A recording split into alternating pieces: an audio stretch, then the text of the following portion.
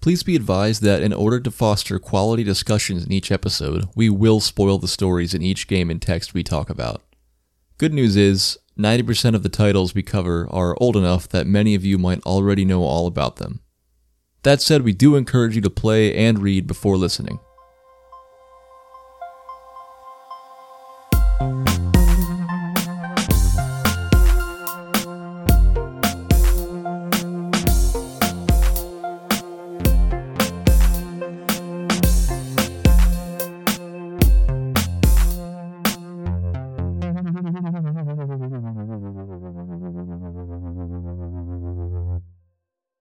Hi everyone, welcome to Arcade Bookshop. I'm Bryce Yoli, here with my pal and cousin-in-law, Caleb James.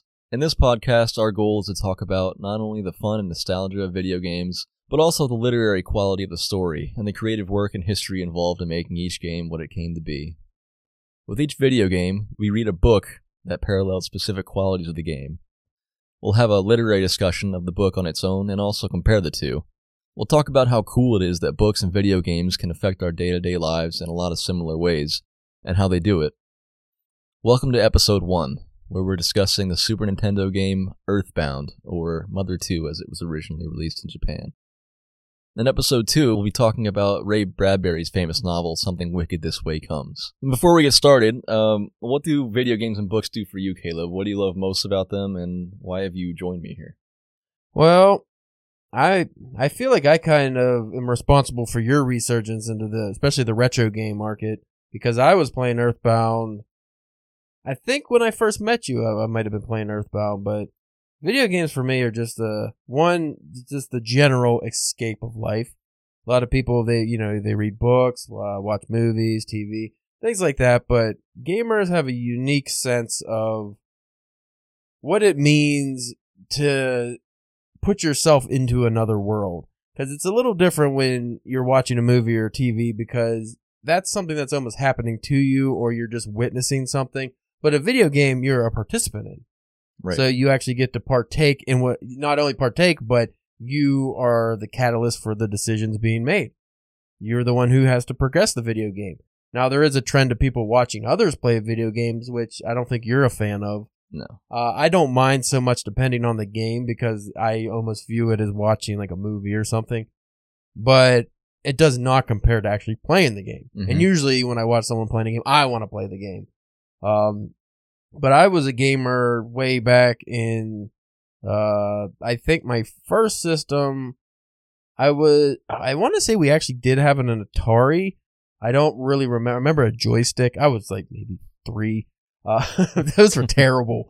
My cousin had some PC games back in the day, and like some of the simple point and click games, and even worse, those input games where it's like, I think it was a Hitchhiker's Guide game. It's like, you woke up, what do you do next? Walk, move. They get to type it in, and it's a command not recognized. It's really irritating. But I grew up main era Nintendo, Super Nintendo, Sega. Those were the big 3 for us. Then we got the Game Boys, and then we progressed into the more advanced games. We got the CD games. I really topped out at the height of my nostalgia probably was the 64 era, because that's when I was just coming of age. Like, I was maybe 12 to 13, and I was playing those games like crazy, because at a certain age, that's what you could just play games all day. Yeah. And then as I got a little older, you get the PlayStation 2s. And then that's when my journey kind of stopped, because one, price becomes an option. Like, once you actually have to be an adult and pay for these things yourself, yeah, it's a little problematic. But as far as coming back to video games, because I've played some newer games, but I don't own any of the new systems. Too much of a time suck.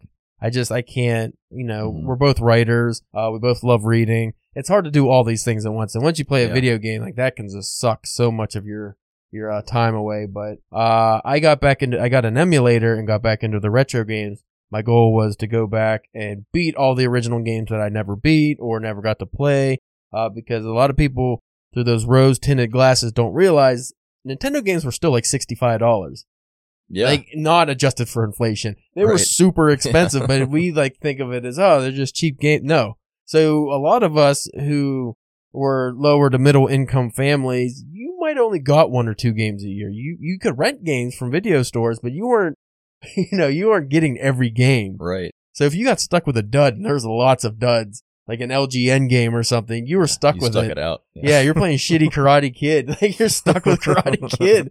He's like, this is Ghostbusters. This is the worst game I've ever played, but I have to play it because that's all I have.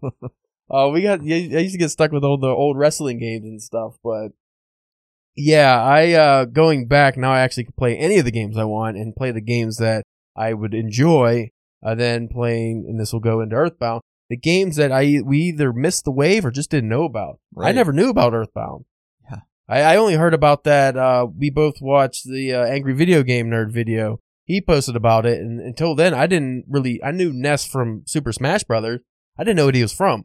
Yeah, I remember hearing about that Super Smash Brothers game, and everyone was like, "Oh my God, Ness is a character in here," and I'm like, "Who the fuck is Ness? Who's a Ness?" Yeah, and he had like a baseball bat, and he was just like a little fat kid. I was like, "Who is this guy? I don't care about this character." But when I finally got to go back and play Earthbound, I will let you discuss the Earthbound because you played it more recently than me. But I actually beat it twice in the last year and a half or so. The first playthrough is more challenging than the second playthrough because the second playthrough you know what you're doing. Yeah, but it's probably the only RPG I ever played that was innocent.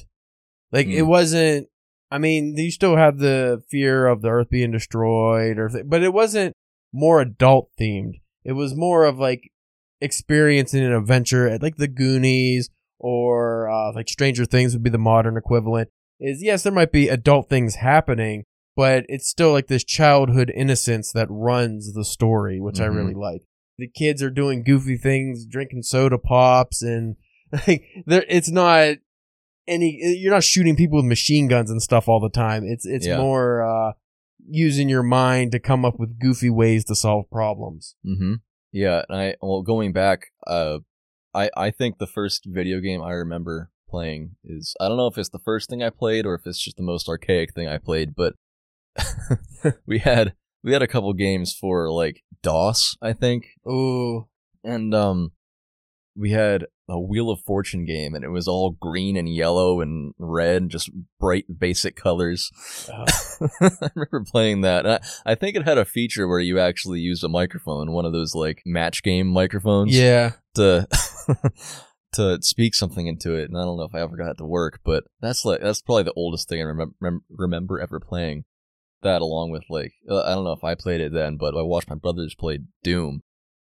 So those on PC, and then we have a age difference here, but so I'm 28 right now, and you're 36. 36. So yeah, I grew up with those systems, with the Super Nintendo, the original Nintendo, and I think the main difference is I came into it when it was new. Right, you came into it when it was already established. I backseat watched it until my brother got me interested in it, and now I can talk about it almost as if I actually did live through it because I had to play those and actually keep that interest. And for me, I like you talked about with kind of give up video games or put it on the wayside. As you become an adult and just things get serious, you gotta do adult things. Yep. You gotta do your laundry. You gotta work. And once you mix kids into the mix, once you add kids to the mix, it's worse. And right, and so I the last year or two, I completely stopped playing video games, and if not longer, I sprinkled things in here and there, but I really didn't play at all. And I before that, I went all the way through college playing video games, you're in the period where you're trying to become an adult, but you can't figure it out, and things get in your way, and you put it down because it's immature. Mm-hmm. And I feel it's a weird feeling trying to mesh your adult self with a thing like video games that everyone thinks is just this immature time waster thing. But I had kind of a difficult time this last year with a personal issue, and something that helped me come back to life a little bit was letting myself do this fun thing again. Because again, the escapism. Yeah, exactly. And because you have no worries outside of what is happening in the game. Yeah. That's your only concern, is progressing the game and your problems don't exist anymore. It's the problems of the characters that you were playing. Right. And I was going to talk about that a little later, but and that's something I love about video games, that I've always been looking for a conversation to listen to or be a part of where we can discuss it beyond just this game is fun and what, like, how did they do this and stuff. Like, I always loved the story driven games. Like, my brother was huge into Final Fantasy, so I was huge into Final Fantasy. Right. And I think my favorite game of all time is Final Fantasy IX, which I'm currently playing through again. Well, it's funny because I have an older. My brother's 5 years older than me, so he was the one that actually got the games. I was also the second hand. I get to play when he's done, so I watched him play. So I was subjected to whatever his taste in games were. Yeah. So if we're playing Mortal Kombat, it's because he liked Mortal Kombat. If we're playing Final Fantasy, it's because he liked Final Fantasy. Yeah. I didn't get to pick.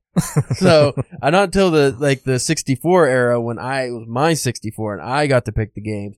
But it's interesting how your siblings, your friends, your parents, family, whatever it is, they influence your habits. And we can also go into books because a lot of us get into reading because it's what our parents read or what our older brothers and sisters read.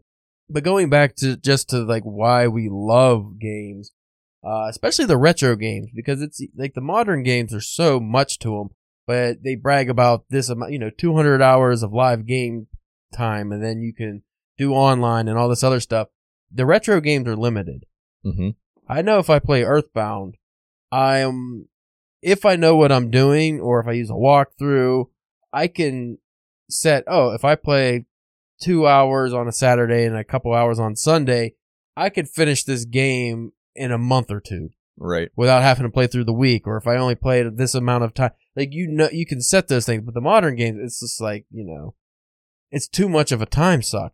And we're at this weird period of time where it used to be people would look down on you, especially for an adult playing video games. It was like comic books. Oh, adults shouldn't be reading comic books. What a waste of time. Read literature. Well, now people are getting lots of money playing video games. Yeah. Even the retro games, they have their stream channels and stuff, and it's like, I'm going to play Earthbound, and you can watch me, and they make hundreds of thousands of dollars.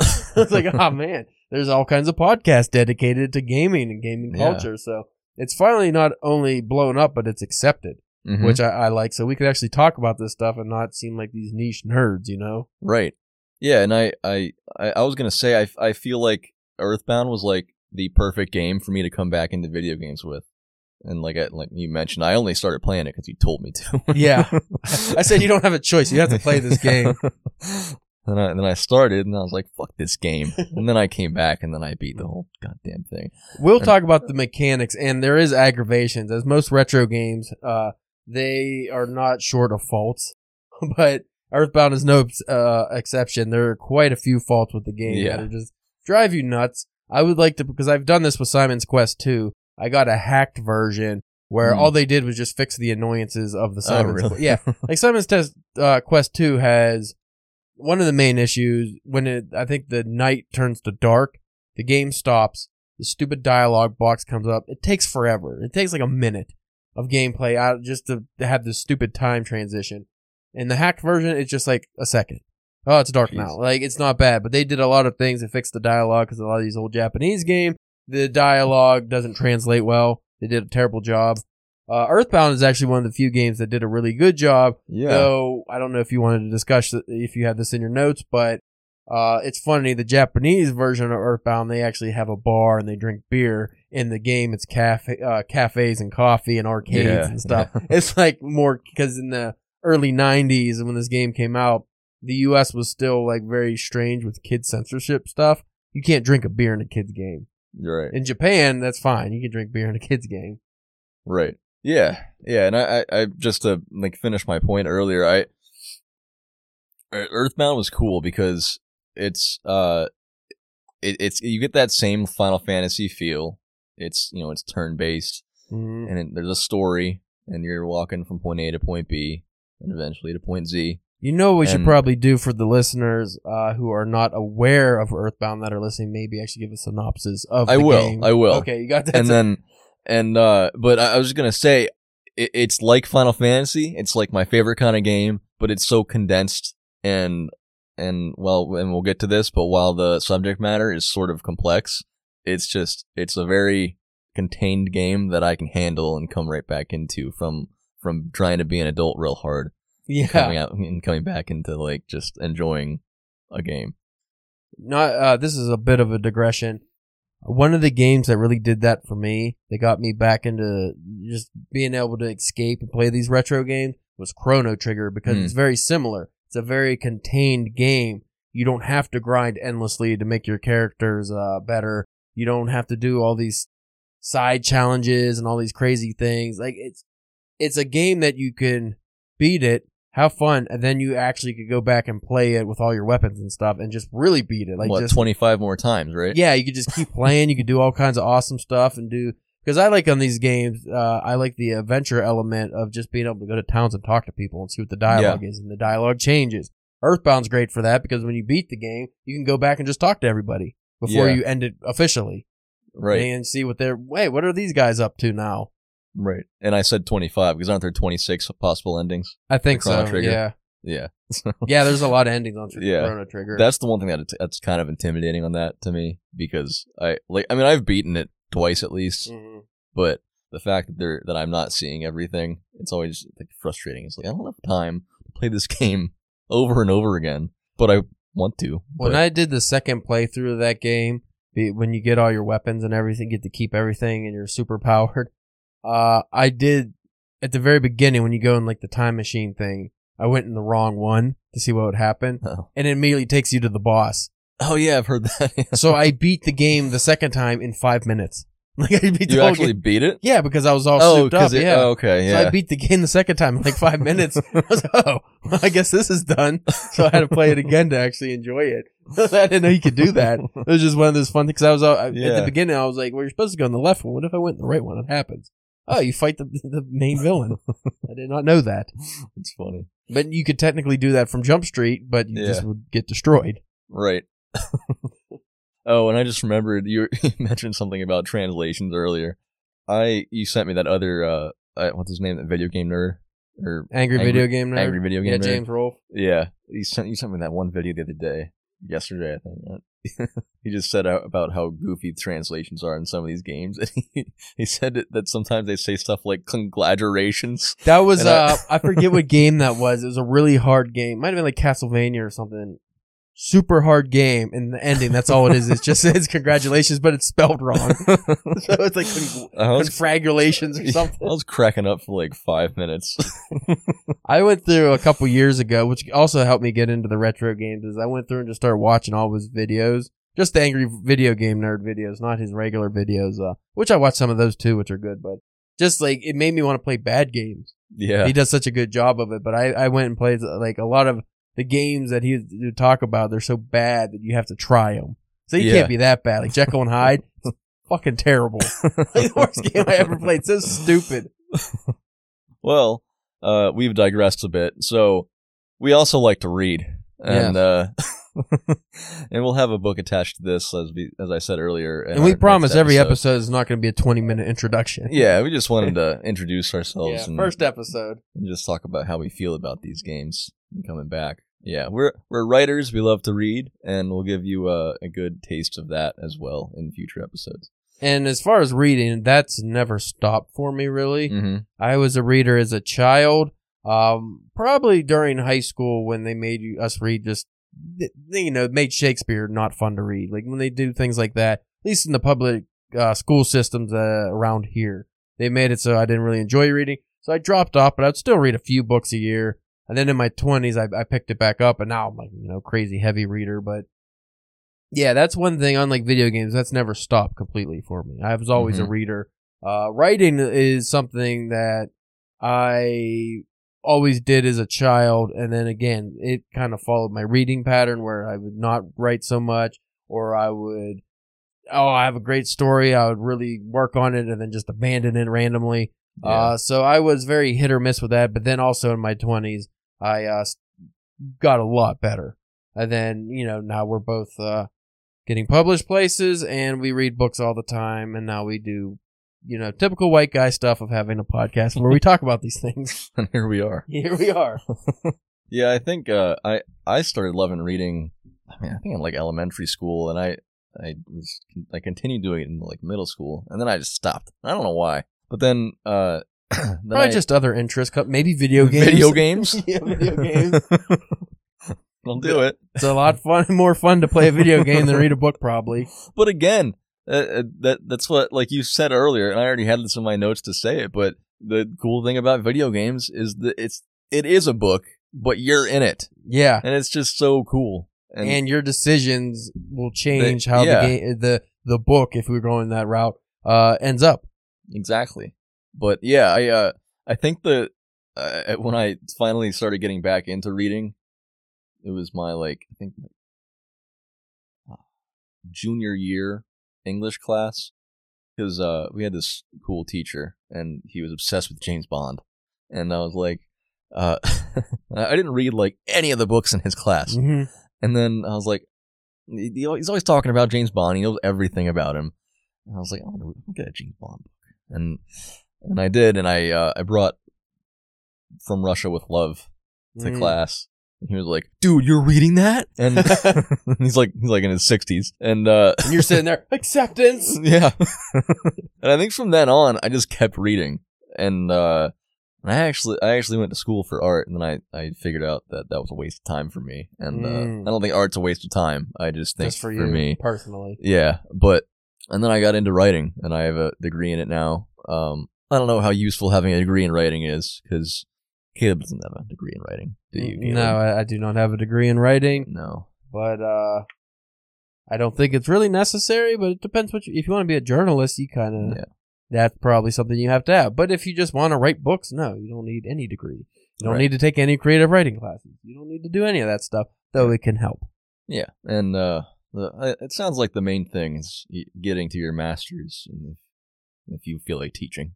That seems to be like it's just, are you going to be a teacher? Yeah. If not, then maybe don't do this. And even then, I just don't recommend school anymore, really, because money. I'm just in debt. Forever. Yep. Unless you get rich. If the podcast takes off and nets you a lot of money, maybe. And boy, would I appreciate it, everyone. Yeah, we'll set up a Patreon and everything if it takes off. But right now, we're here for fun. Get Bryce out of the doghouse so he can play more video games. And we just want to give you guys something to listen to that's about video games and also intellectual. So, do you want to dig in? One more point before we do that. Okay. Because you brought up your teacher talking about how excited he was that you were reading the James Bond book. I think if you want, and this usually goes with video games, a lot of us, I didn't pressure you to play Earthbound, but I definitely got you to play Earthbound because of my enthusiasm. If you're very enthusiastic about something, this usually more specific for reading, it's harder to get people to read something, but if you're very enthusiastic about it, they might actually read it. If you want somebody to play a game and you're talking it up to the moon, well, you better hope it's a game they actually like, or else they'll never trust your opinion again. But usually the enthusiasm is the way to get people, like small children, hey, I want you to get into reading books. They're not going to do it unless you're very enthusiastic about it. Yeah, absolutely. But let's dig into Earthbound. All right. Here we are. As we said before, we never really heard of this game until, this past year, right? I think it was last year for me. Last year. So where the hell did this game come from? Japan. Did it actually exist before? You think it's a Mandela effect thing? It didn't exist? I think so. I mean, it seems that way. It's like, I don't understand. All of a sudden, it's on the Super Nintendo Classic, and well, even James Rolfe didn't hear about it, and he grew up playing every video game there was. Yeah, well, that's at the angry video game. Yeah, yeah. What in the world? And I always thought my brother was the I don't know. He's heavy into video games. Played the Super Nintendo constantly, and he was your mentor. Yeah, but he didn't know. I just brought this game up to him at my other brother's bachelor party, and which is a good time to talk about video games. At a bachelor party. But he had no idea. None. Well, the North American promotion of Earthbound was terrible. Was it? Oh, didn't they say this game stinks? Yeah, and they had a scratch and sniff book. Yeah. But they just, for whatever reason, they weren't able to catch on here. But I'm pretty sure the Mother series was very popular in Japan. I don't even know what Mother 1 is. Is it like Earthbound? I don't know. Is the third one like Earthbound? Again, I don't know because they never followed it up, I don't think. Yeah. I think they maybe... The first one, Mother 1, They did Earthbound 2 or Mother 3, but they didn't, as far as I understand, either finish it or release it to the public in the U.S. So, yeah. So, I think Mother 1 is now Earthbound Beginnings. Okay. Which is available... That's probably the one I'm thinking of. That's available on the Nintendo Online if you have the Switch. Mm-hmm. So I could play that. I don't know if I will, but I could play that if I wanted to. I think that was for the original Nintendo. Mother 3, I just heard this from another podcast. I think you can, if you do emulators, I think you can play it. You can get an English version of it. Well, I have all the Famicom games, so I could play the Mother series. I could play the Japanese version of Earthbound too, like just where they're drinking beer instead of cola. Yeah, right. Yeah. I did play some of it, but my Japanese, I can't read it very well, so yeah, it's the characters it's tough, especially in video game screen formatting. It's not easy to read. Like the characters, I only know a few of them anyway, but like not enough to be able to read like crazy Japanese. Yeah, I couldn't do that. I don't. Those aren't my letters. No. Let's talk about the game mechanics, or actually, no. Before we get into that, what's this game about? That's probably like I said, we need a synopsis for the folks. Yeah, So I have a really bad one, and I'll speak it, but I think you can probably do it better than I can. Okay. So, simply put, I said this game is about kids who discover their powers, strengths, and usefulness in the world to save it from destruction, and also from a hometown bully who succumbed to the evils of the world. And that's very vague. Very vague, yes. But I think I kept it vague because I think Earthbound is kind of a vague game. A little bit. But what would you say?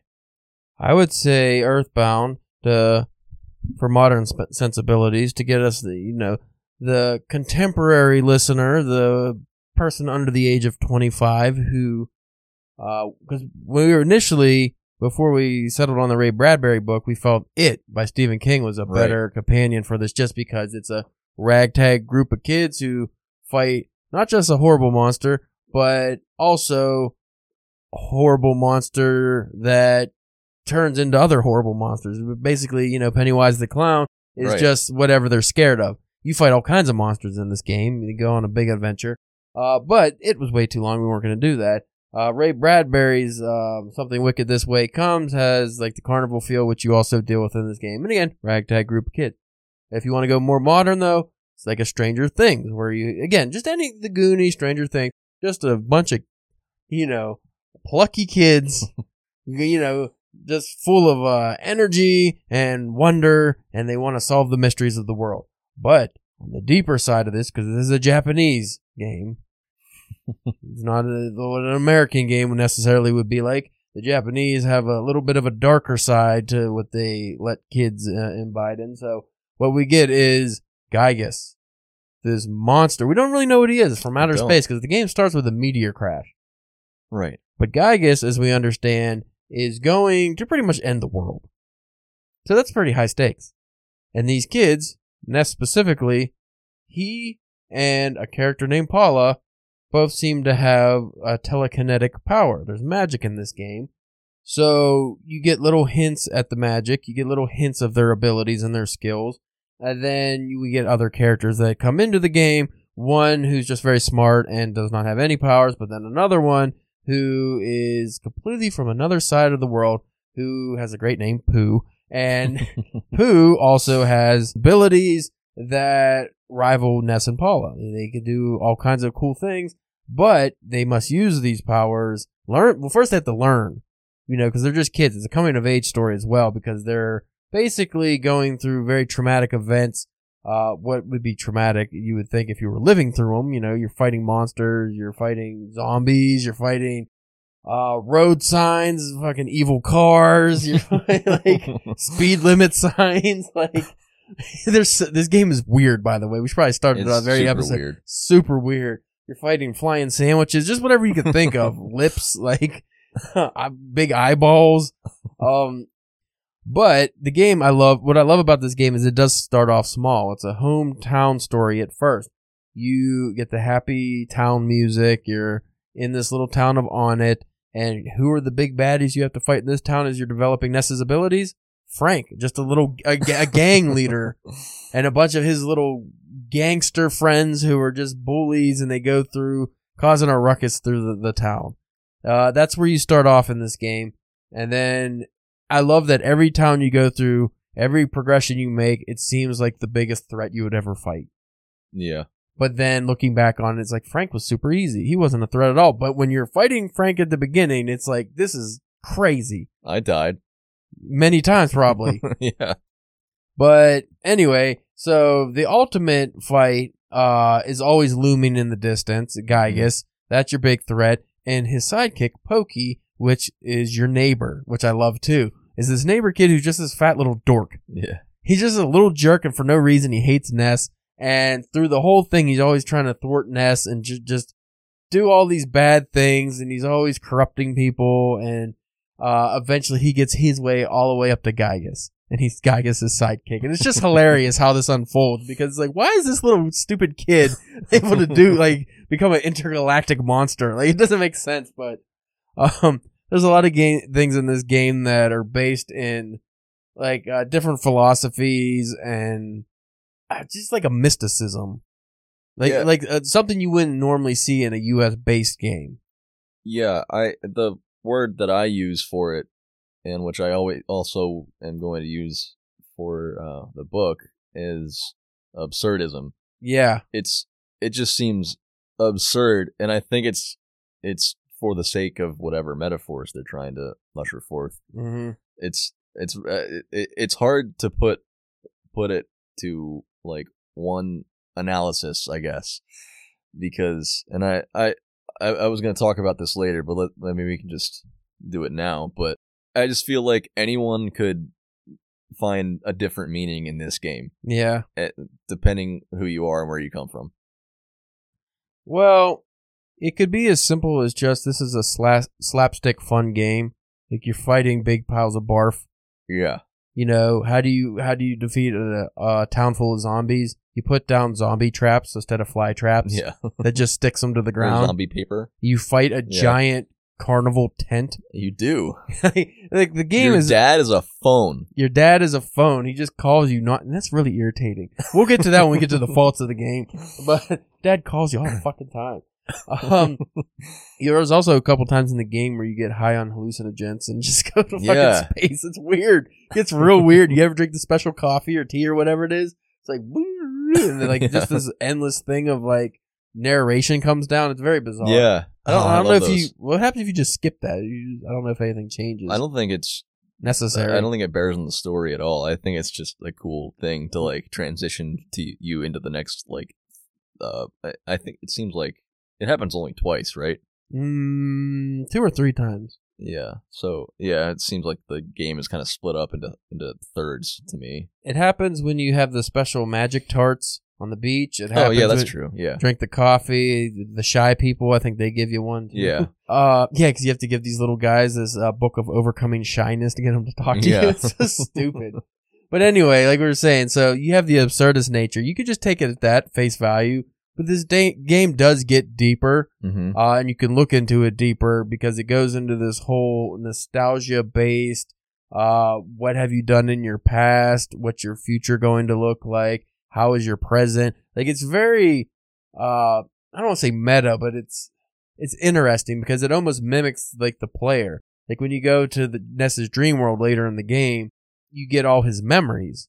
So you're talking to your memories, people you've defeated, people that say they still feel the pain that you made them feel. Yeah. It's like, damn, that kind of cuts deep. It does. And then, like, you get the little flying guys that help you. Those are your courage, and they die.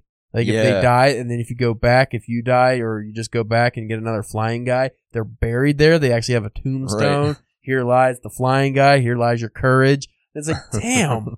Like, this game does get really deep if you look into it.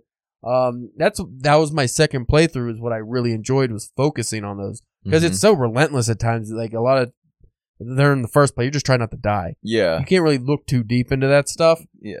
The battle system is weird, and we'll get into that in a minute, but it's distracting in the beginning when you're on your first playthrough. When you don't know what you're doing, because it's not like other RPGs. Yeah, because you're just like, how do I continue living and get somewhere with this? Yeah. And also, and this will go in later too, is the items. There's so many things that don't do anything. Yeah. That you get, and you never know unless you have a guide what is necessary, what's useful. But again, that could be a retro view of life. How many things in your life have you carried with you that were useless? Yeah. And it doesn't even have to be items. It doesn't have to be objects. It could be, feelings. It could be memories. It could be things that you're holding on to, relationships with people that you should have cut ties with. Things you hold on to that I'll have a use for this at sometime, or maybe this will be needed eventually, but sometimes it never is. Sometimes you cut one of those relationship cords, or you finally just let something go, and then it turns out it was something you needed. Right. Like, you never know. It's the hard part about being an adult. I think this game does, now whether that was done on purpose or not, I can't say, but I think this game does justice to that notion. Yeah, and that gave me goosebumps.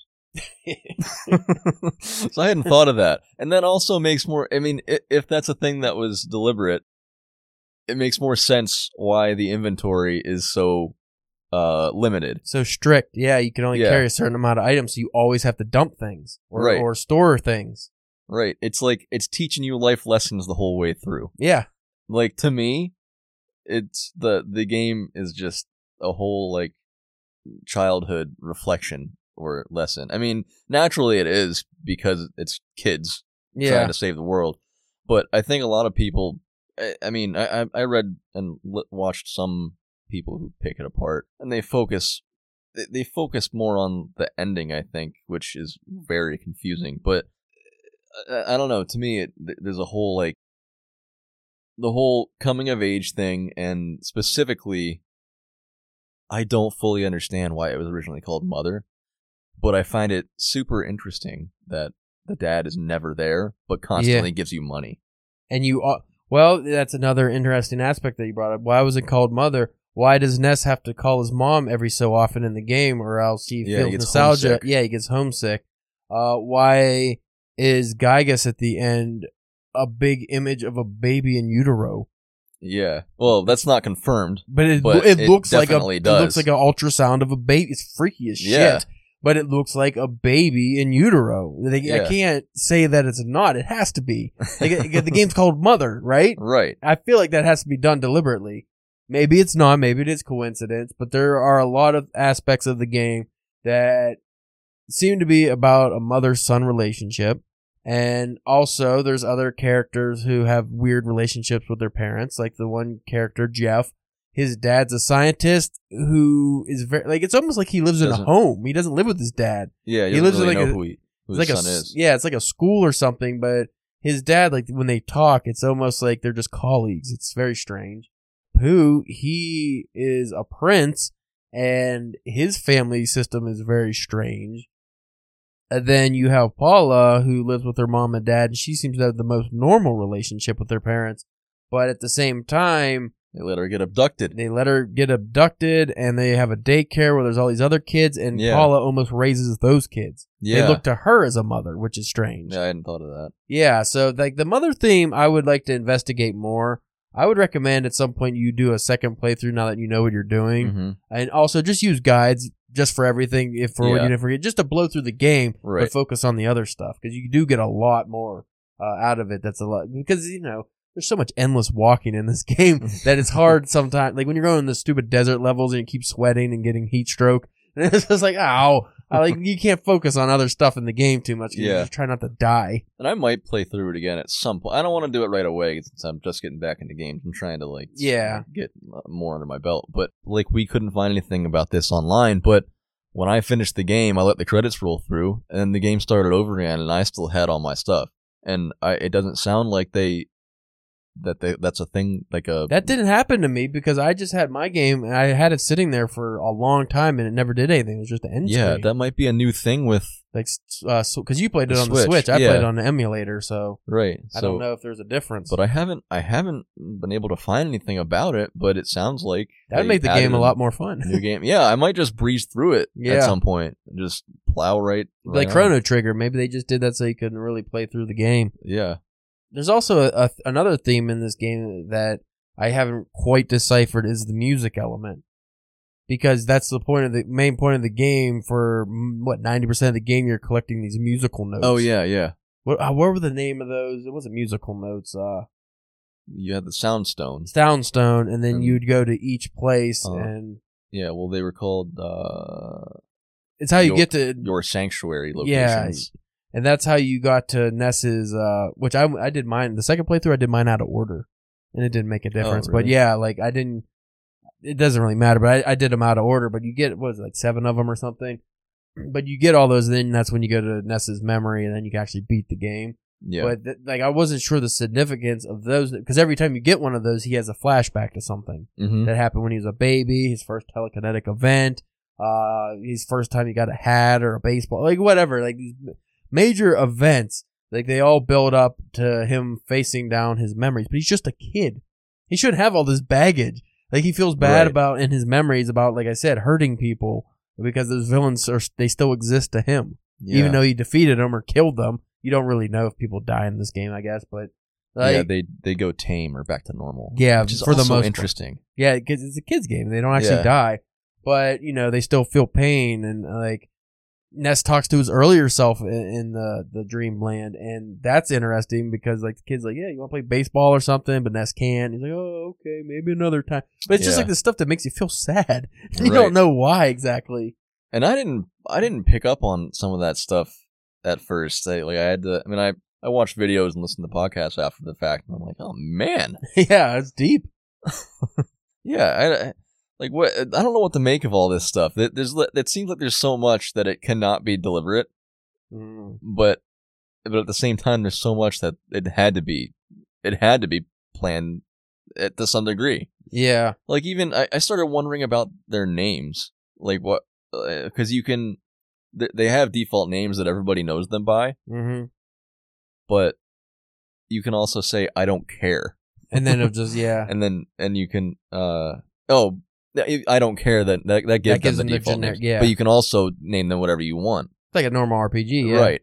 And also it asks you your name multiple times throughout the game. Yeah, and then like, are you sure that's your name? And it'll do that. It did that a couple of times. Like, why does it keep asking me this? Yeah. Like, yes, I'm Caleb. And they ask you your name specifically. And then you find yourself, like, almost changing it. The bizarre thing about this, yeah, you almost do want to change it. But it's also bizarre because this game runs like it's aware that it's a game at times. Like, there's certain moments like that. Yeah. And then the fucking picture guy. But we'll talk about that, too, the photographer guy. But there's moments during the game where it's very self-aware that it's a video game, and the characters will have some kind of dialogue that alludes to it being a game, or certain things like with like the mole guys or something. They teach you how to play the game, and it's very strange. It's like, are we breaking the fourth wall or not? Right. What are we doing here? Do the characters, are they all aware it's a game, or just some of them? I don't know. That's something that would be also worth investigating, but. We should probably get into different things like the mechanics and stuff while we keep this relatively short. Yeah, we're getting long already, but I only had one last thing about the pick it apart. Okay. What do you think? I guess you talked about it a little bit, but why do you think they have Ness and Paula? Why do you think they have psychic powers? It seems like it's heavily psychic. Yeah. Well, that's what I was trying to figure out, because it almost seemed as if it had something to do with Gygas, because there's some kind of predestined, maybe you don't have free will aspect that's touched upon. I haven't dived into that, so I can't say for sure, because it starts off with like the little butterfly guy, or he's a bee, I think. He's a bee, yeah. Yeah, he's a bee. Yeah, Buzz. Yeah, what's with this guy? Why do we have this bee? But it's almost like it's destined that Ness is going to defeat Gygas with the help of his friends. Like, they're all going to get together. It's almost like there's no free will for him. Like, this was already predetermined that it will happen. Why do they have powers? Was it because of Gygas they have powers? Yeah. I never really got a definitive answer on that.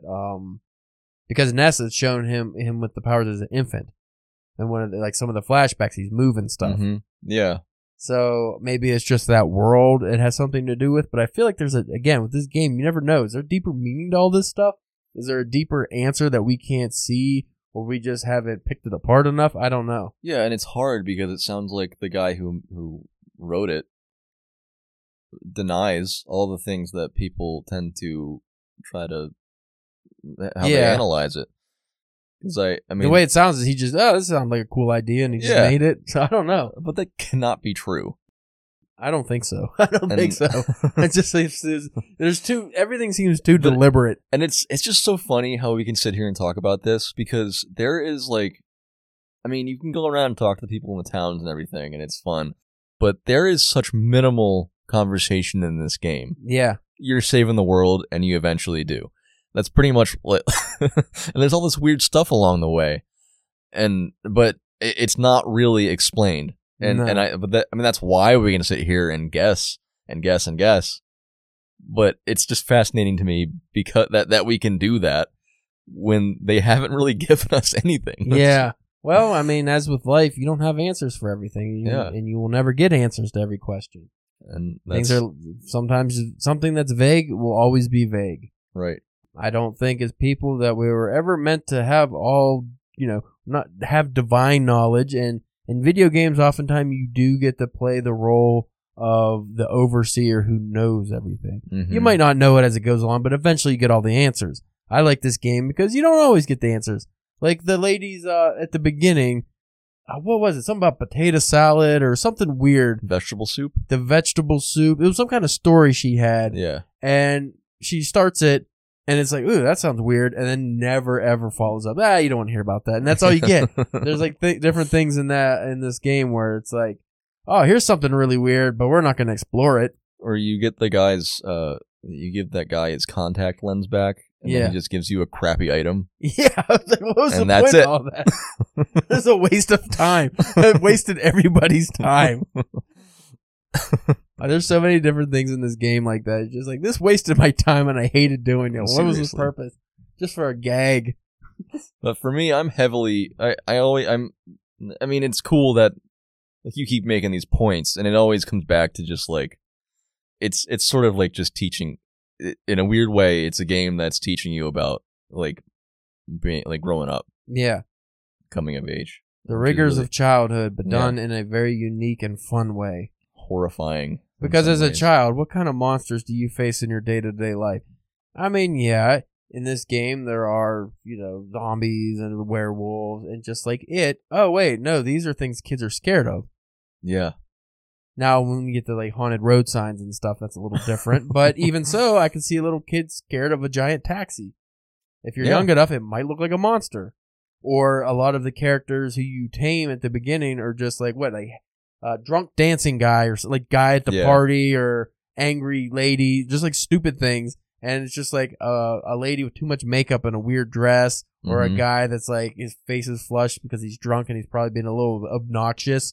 When you're a kid, those are scary. Yeah. Because it's just these big caricatures. You're like, what the fuck is that? Why is that guy acting that way? I've never seen somebody act that way.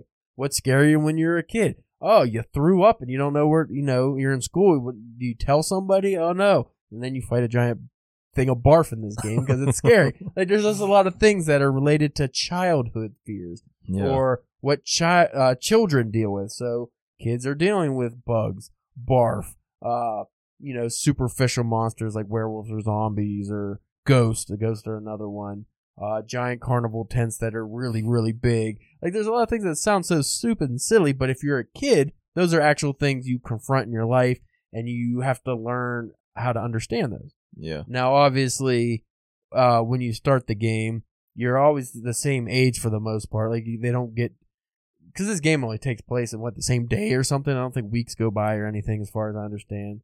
Yeah, I don't think they say. Maybe a certain amount of time passes, but it's not years or anything, so these kids aren't aging, really. But at the beginning, it's these superficial, goofy monsters, or bullies, or at the very beginning, it's actually just dogs and birds.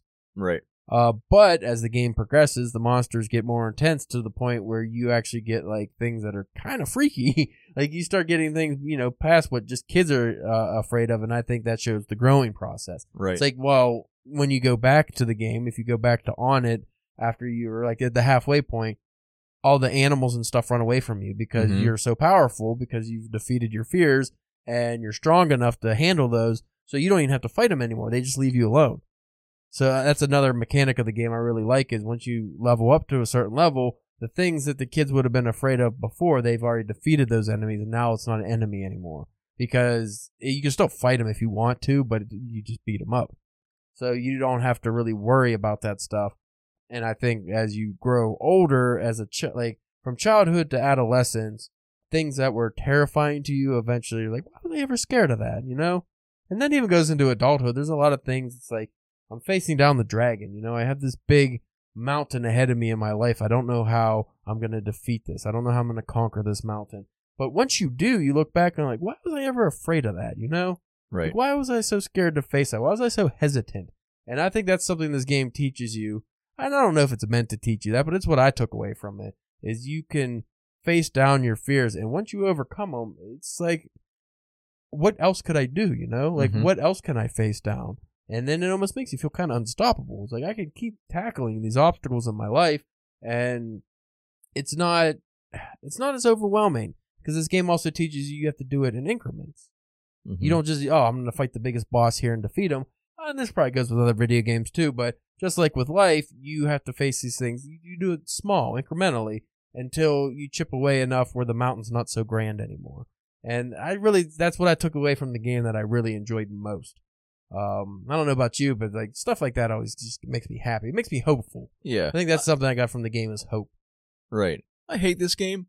Yeah. But but there's a quality of it that I really love. I like there's a point about, I don't know, halfway through, maybe a little over, where I was just bored out of my mind. And I was just like, I want to get to the next thing. I just want to get to the next thing. And it's just like, there's like a town or two where teaches you patience as well. Yeah, there you go.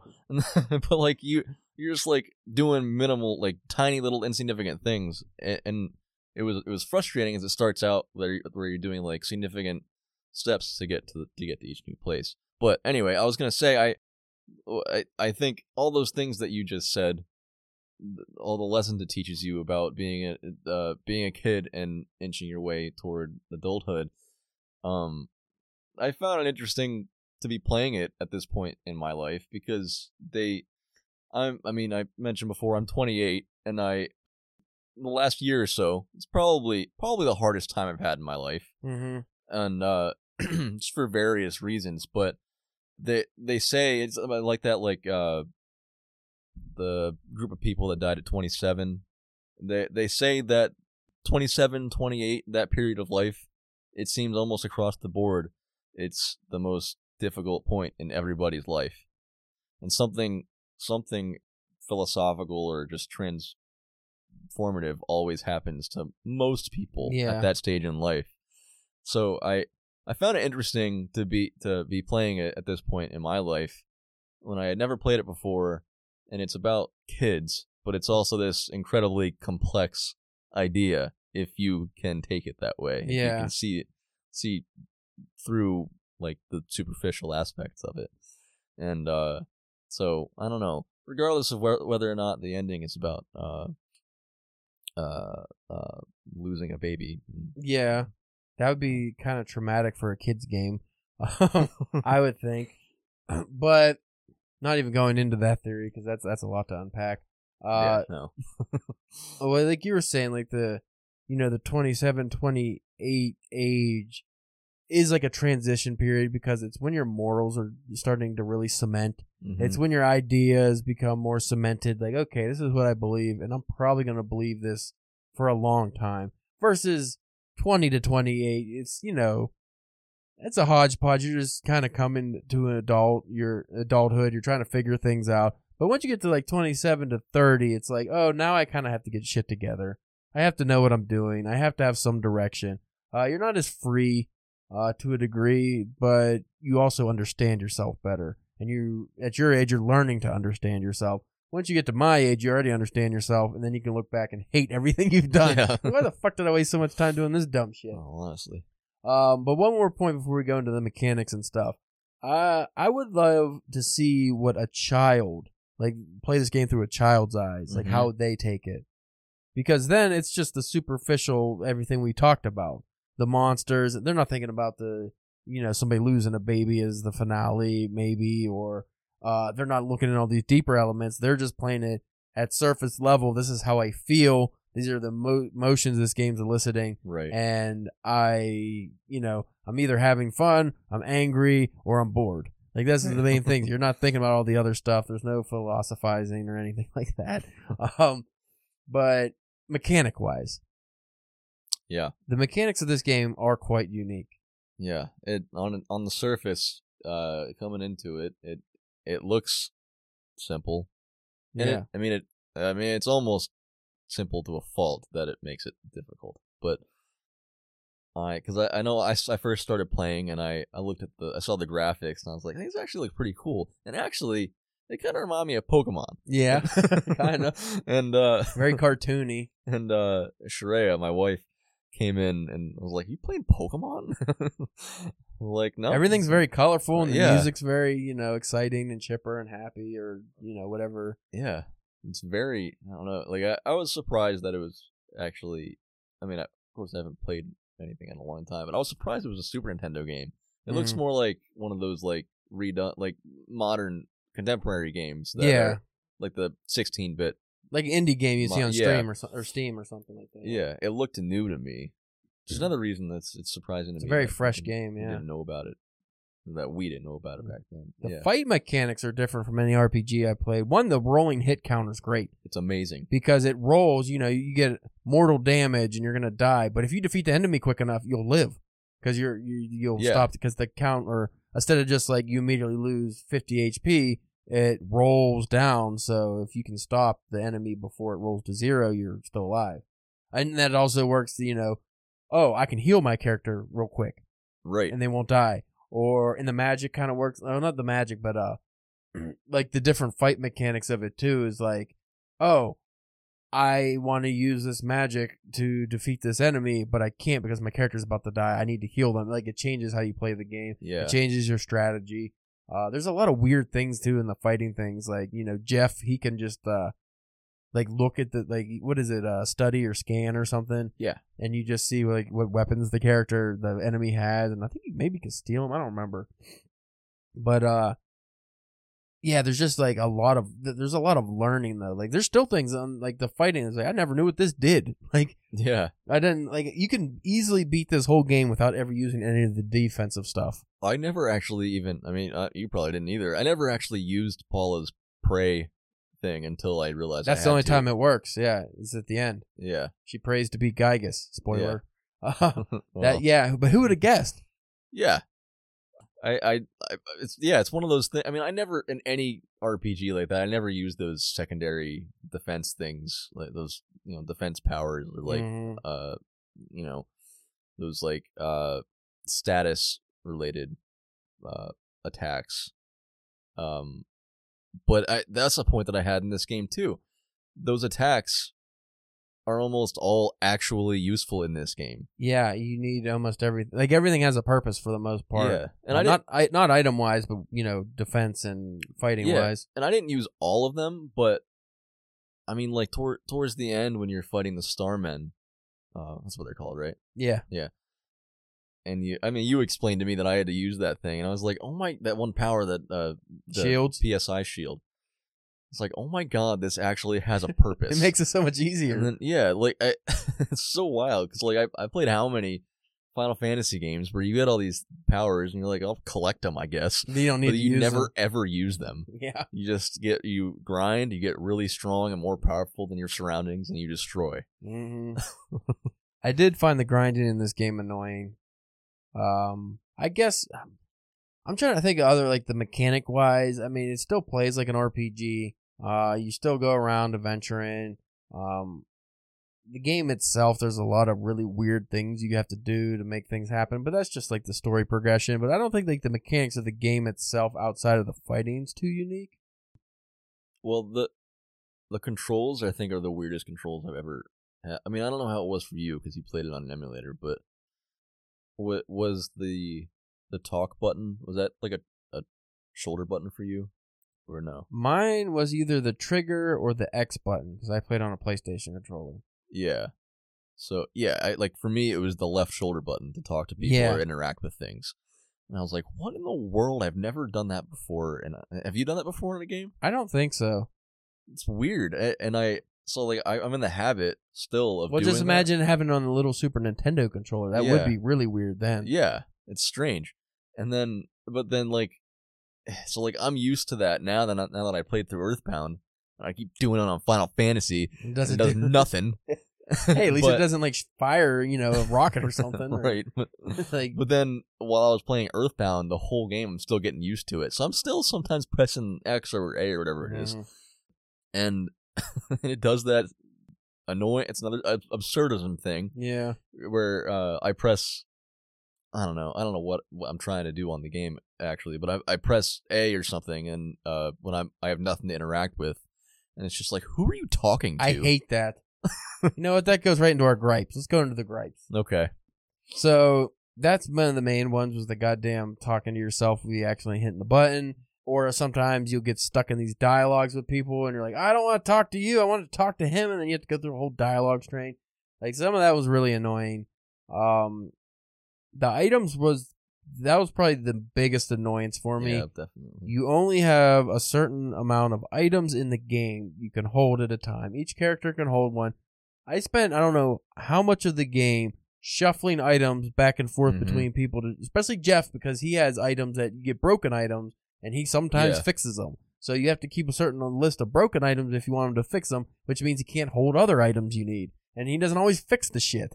So it's like, oh, this is really irritating. And then, like we talked about it, a lot of the items you don't know if you're going to need or not, especially if you don't look at a guide. Oh, what does the ruler do? Nothing. You never need the fucking ruler, ever.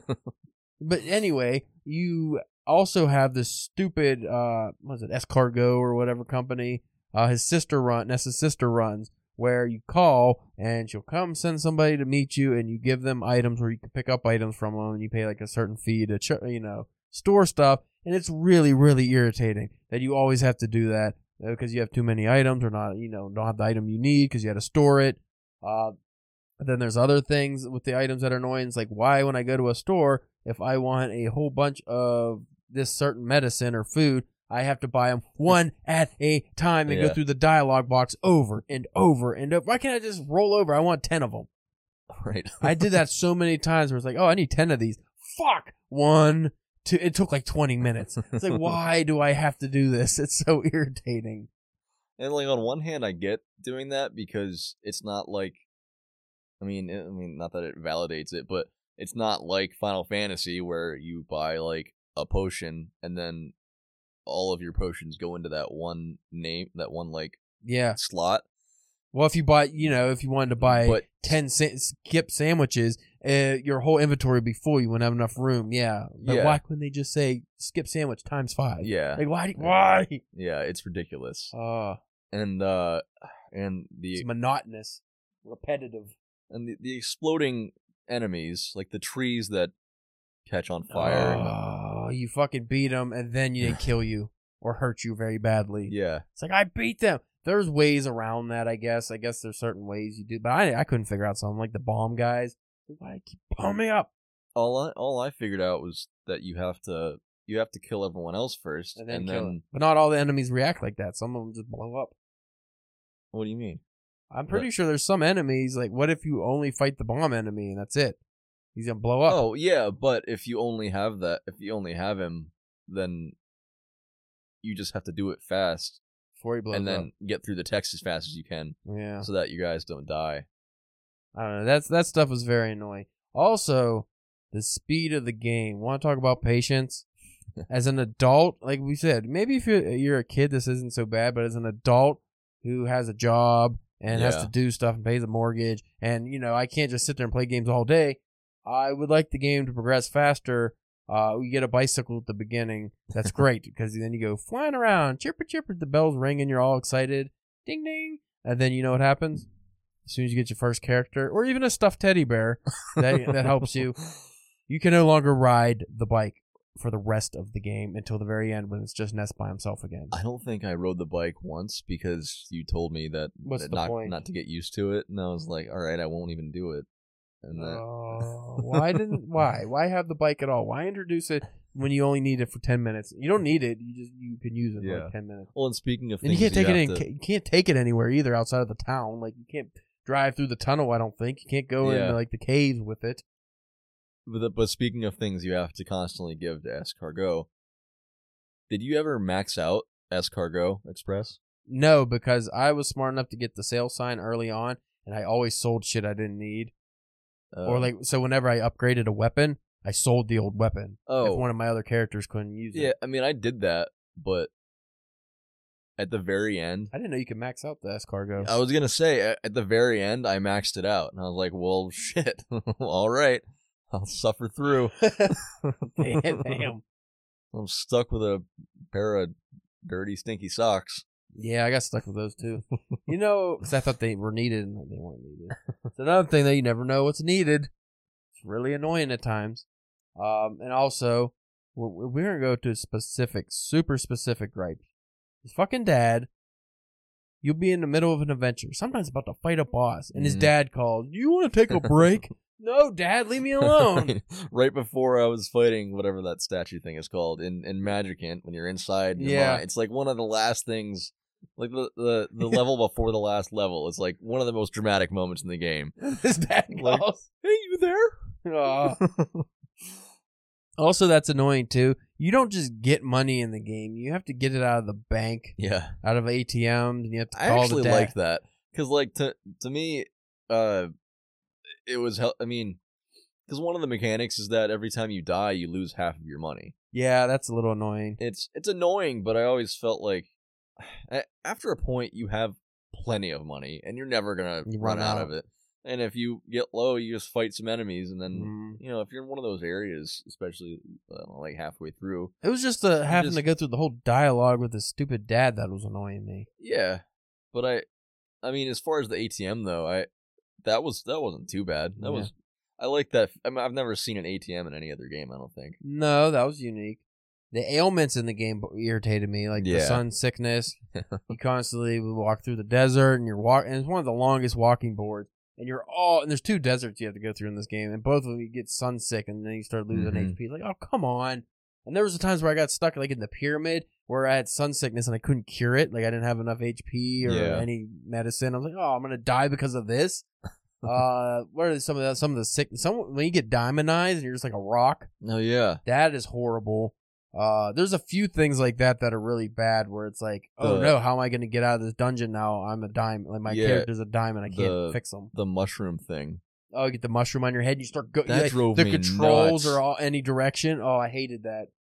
Yeah. Well, I mean, that's fun though. It's just really annoying when it happens, but that's at least a fun mechanic. But yeah, it always switches. So you'll be going up and then all of a sudden the up button's down or right. Yeah.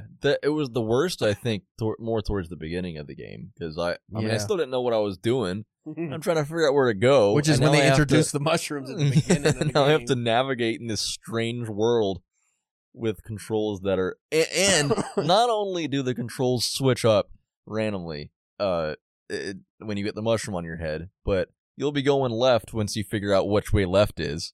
And then all of a sudden it switches again and you're going up or something like that. Yeah, that sucks ass. Like the homesickness one's the one that probably bothered me the most because you'd be in a fight and then, Ness misses home and I'm nowhere near a phone. I can't call my mom. Just a pain in the ass. And then like you'd be fighting a big boss and he's just sitting there, I can't fight right now. Oh. It actually didn't affect my gameplay that much. I saw it happen a few times, but I don't know, maybe I was just lucky. Yeah, I don't know. That hit me the most out of anything. Maybe I just wasn't calling enough. Near the end, I kept calling all the time, every time I got a chance just to do it. Yeah. I think for me, my biggest gripe is that when you start up the game, you see a bunch of like alien spaceships, like, I don't know, shooting lasers down to Earth or something like that. There's this cool illustration. I was like, oh, cool, this is an alien game. Like, I don't know if I ever played like a real like an alien game on Super Nintendo, and I was like, I love sci-fi stuff. I'm gonna sit down and play this game. Game I have getting back into games for the first time in a long time. Enjoy some sci-fi shit, and then it's not really about aliens. Not until you fight Gygas. I don't think there's really too many aliens. I mean, the Starman. But is he even an alien? You don't know. Right. You don't know if any of it's really alien. So it's not really like it has some sci-fi qualities to it at parts, but it wasn't what I thought it was going to be, and I kept waiting. Like I had this expectation the entire game, and it never happened. I recommend if you want a fun alien game that's kind of like Earthbound in that it's set in just like somebody's house, Maniac Mansion, which is a point-and-click game. That's really fun. A lot of tentacle monsters, zombie creatures, and just weird stuff. That's more of I have to figure out, puzzle-solving kind of game. But that was one of my favorite games growing up. Me and my brother were just talking about it yesterday. What was that on? Super Nintendo. Oh, really? I think they actually made a second one, too. But yeah, Maniac Mansion. It's a fun game. Has this classic music. You probably heard the music before. But there's so many weird things. Like, I'm not going to spoil it for anybody, especially you, because you haven't played it yet. But trust me, it's a fun game. Another one, Price. Like, all those old games, like, some of the stuff is a real pain in the ass that shouldn't be. But back then, they were kind of laying the framework for how games were made. We didn't really know, so... Yeah. It just... sometimes it was a little more irritating than other times. Maybe Earthbound just didn't realize that having a limited item menu is a pain in the balls. Maybe not do that sometimes. But it adds a challenge to the game, yes, but not the kind of challenge that the player isn't going to enjoy. Right. We didn't actually flesh out our gripe about the Fuzzy Pickle guy. Oh, yeah, the photographer. Mm-hmm. There's a bunch of times in the game where the game comes to way too many times in the game. Mm-hmm. It comes to a screeching halt because this stupid photographer guy comes spinning out of the sky. Speaking of which, whoa, no. Whoa, yeah, dude! I wish I had the music I could cue up. That stupid music he plays.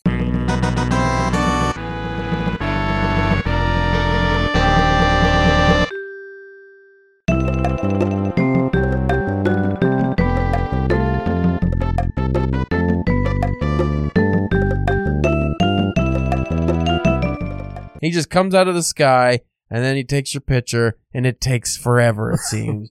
And it's just like, it's always when you're like in a big hurry to do something, and then the game grinds to a halt. It's worse than when his dad calls you nonsense, like all the time. It's just like, why is this guy here?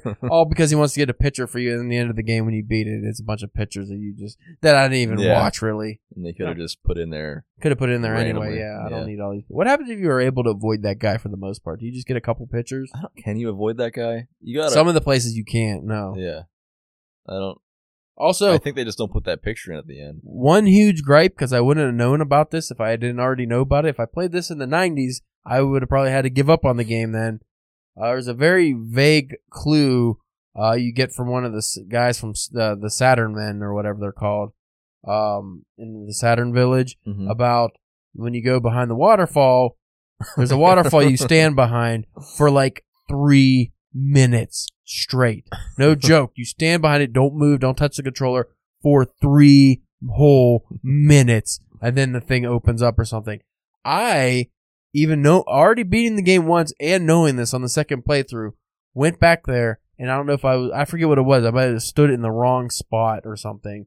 And it was like 15 different minutes of me moving around and just waiting, and I couldn't get the fucking thing to activate. It was so infuriating. I had to look it up again. I was like, I was staying in the wrong spot or something. But it's like, why? Why is this in the game? Why does it have to be 3 minutes? It's funny because it's one of those things that I was like proud of myself for not missing. Yeah. Because it's one of those things that as a kid, I definitely would have been like, what the fuck am I supposed to do? Well, if you don't talk to that Saturn guy, you wouldn't even known if you didn't look up a guide or anything. Right. The first playthrough, I got it just because I talked to that guy, and he just tells you, stand behind the thing for whatever. But do you really think it's going to be 3 minutes? But also, those Saturn guys talk like idiots. Yeah, and their fonts for their words are like these big weird shapes. I don't know. Yeah, I didn't like Which is also cool. Like, it's cool, but it's like because it's I don't know. You don't see, at least not often, do you see like anything but regular text in a Super Nintendo game. Yeah, I guess even in this one, that was like one of the few times. Yeah, there is another one though.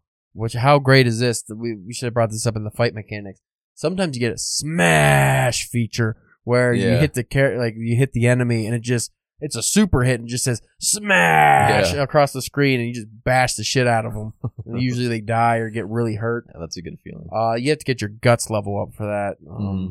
But that is a good one. It's like, Especially sometimes when you're about to die, and then all of a sudden a smash comes out of nowhere. You're like, yeah. Yeah.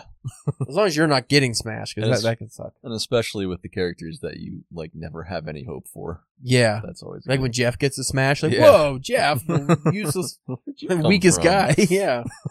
Comes out bludgeoning somebody with a bazooka.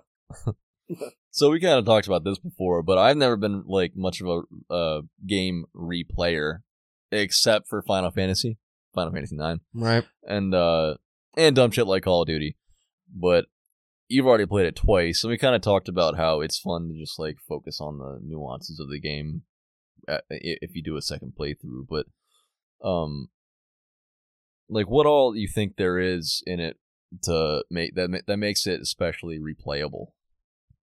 Because there's such a fun, unique story that takes place, and there's so many weird things that you don't get to focus on when you're just trying to survive the first time. Yeah. And there's a lot you have to figure out, so when you're trying to figure out even how to play the stupid game, you miss so much. Or even if you might not miss it, but you don't get to really enjoy what you're doing. You go through that stupid monkey maze. Like, the first playthrough of the monkey maze, you're just trying to figure out how to get through the dumb maze, but then the second playthrough, you're like, this is so weird. Like, you get to appreciate what a unique setup it is. Like, oh, I have to get this monkey a banana to get in this room, and then I get something off of this monkey, give to that monkey. It's like this big pointless stupid thing. It's like, why am I doing this? But it's just like really, really weird that like the Dino Land or whatever that's called, the other world or underworld. The first time you play, you're just trying not to fight dinosaurs, and those stupid earthquakes that stop everything. That's annoying. But you don't really explore too much. At least I didn't, because I wasn't strong enough. But then the second playthrough, I was already souped up. I knew what I was doing. So I just explored the hell out of that place just for fun, because it looked cool. Yeah. Like, there's a lot of things like that. Like, at the end of the game, you can get your bicycle back, and you can ride it in the dirty swamp. Mm-hmm. And it makes a funny sound. I didn't do it. Yeah, I did. And it was fun. Not really. I don't know. What was the point of it? Just ride it. But just to do things like that. Just to go back and visit stuff, and the replay value, just because once you already know what you're doing too, it's like, oh, I know, like you were getting killed by the barf guy or whatever because you didn't realize you had to use the honey, the fly honey. I forgot I had it. Yeah, and you'll literally just fight that guy until you die because you can't defeat him unless you use that honey, fly honey. And I told you, I was like, no, just use the fly honey. Immediately you beat him. He's like the easiest villain in the game. It's like I forgot about it because I thought it was going to be for something else, and then I turned out I was just being ridiculous. And then it's just like, oh, but in the second playthrough, you know all that stuff, so it's super fun. Yeah, blow through that.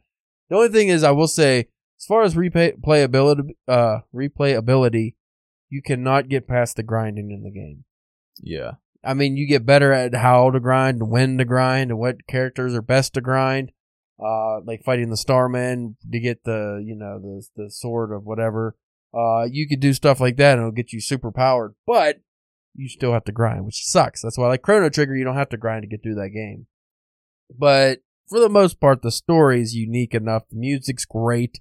Everything's colorful. There's so much weird stuff. There's a lot of people you probably skip talking to when you play through the first time that you could now go back and just like, oh, see what they're talking about. Oh, goofy, stupid. Go to random houses and people are just, just all have funny dialogue. Not necessary to read it and hear it, but it's fun to do. I think I read all that stuff and interacted with all the characters the first time through because I just knocking on every door just to figure out how to do the game. I increasingly, as I'm playing games as an adult, I try my best not to look stuff up. Yeah. So I do the thing where I just want to talk to everybody, I guess, and try to figure out my way through just on my own without any help. Mm-hmm. So, but yeah, there's a lot in this game, and if I think if nothing else, then how pretty it is.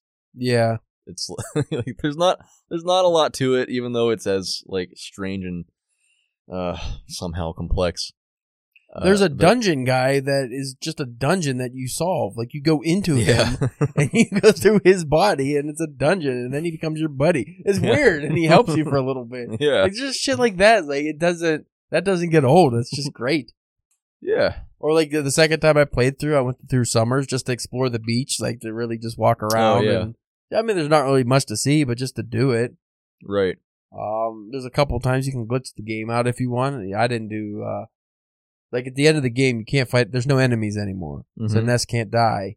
But if there's one hieroglyphic guy or whatever in the one museum, you defeat him when you go there earlier in the game, but you don't necessarily have to defeat both of them. If you only fought one and didn't beat the second one, you could technically go back, fight the guy, lose on purpose, and then die after the game's completed. And then I think Ness walks around as a ghost or something. Oh, really? Something weird like that. Yeah, I didn't know that. I already beat the guy. I didn't know that till after I beat it the second time. But yeah, you could do stuff like that. Yeah, I don't know if I saw a second guy. Maybe I did. I think there's two of them. But I know there was like a backtrack thing that you could do that I didn't do because I was dying. I was just trying to get the fuck out of there. Yeah. All right. What do you think? Anything else? Play Earthbound. Yeah. It's a worthwhile game. It's a lot of fun. It's probably the most unique RPG I've ever played. Until I start playing Fear and Hunger for... Dear Lord. Yeah, I don't want to talk about that right now. That might be a future episode. We discussed a couple games we're going to do for this podcast. And one's an indie game called Fear and Hunger, and it's very, very grotesque. I'll just say that. Mm-hmm. It's not a kid. It's the exact opposite of Earthbound. There is nothing innocent about that game, nor would I recommend anyone under the age of 18 playing that game, which seems like a thing to say when kids are so grown up. I mean, probably too grown up nowadays, but even so, I wouldn't. 15-year-olds, don't play that game. It's fucked up. Anyway, yeah, Earthbound, definitely one of my favorite games. Very unexpected how it came into my life, just as it came into yours, and I'm very happy I played it. I probably won't play it again now, and maybe 20 years. I don't know, but as of now, I have no interest in playing it a third time. But because I think I've seen everything you can see now, but definitely worth at least one playthrough at some point. Yeah, I would agree. So next episode. So before we get there, those listening can't see this, but I got this broken slot machine in the podcast office, and you're just gonna keep tugging it. It doesn't work anymore, so I had to get these. Mexican I had to get a couple of guys, and we just keep spinning them around. And they have these. They have signs, and everyone. We just hope. I never won. We hope we'll get all sevens or something like that. Just one time, see what happens. I actually found out what happens if you win. You get anything? You get a skip sandwich. Yeah, there's in the desert area, there's 3 guys with sombreros. I don't think they're actually Mexican. I forget what their names are. Something brothers. And they have Sanchez brothers. Maybe they are Mexican. I don't know. But the slot machine doesn't work, so they just spin around with numbers, and it's very stupid. It's very stupid. That's ridiculous. There's quite a few pointless things in the game like that, but anyway, next episode, Something Wicked This Way comes. Yeah, and we're talking about getting a list of books and games for our future episodes, so maybe you guys can follow along with us, read along, play along, and understand what we're talking about. So for episode 2, coming up soon, we'll be discussing Ray Bradbury's novel Something Wicked This Way Comes and why we think it's a good partner to Earthbound. Excellent. All right, so I'm Bryce Yoli. I'm with Caleb James, and you want to plug your podcast, Caleb? If you folks want a down and dirty literary podcast, you can go head on over to the DPW podcast, the Drunken Pen Writing Podcast. That's a good one. We can be found online at Facebook, Twitter, Instagram, YouTube at DPW Podcast. You can also check out my website, calebjameskay.com. Like I said, I am an author, so I do have some writing on there, publication history, different things like that. Just go there if you want to find my podcast. It's we talk about books and writing. That's about most of it. I mean, we talk about other dumb shit too, but yeah. It's good. I listen to it while I'm working. Most people listen to it in the bathroom or while they're working. Yeah. Sometimes you're working in the bathroom. You never know.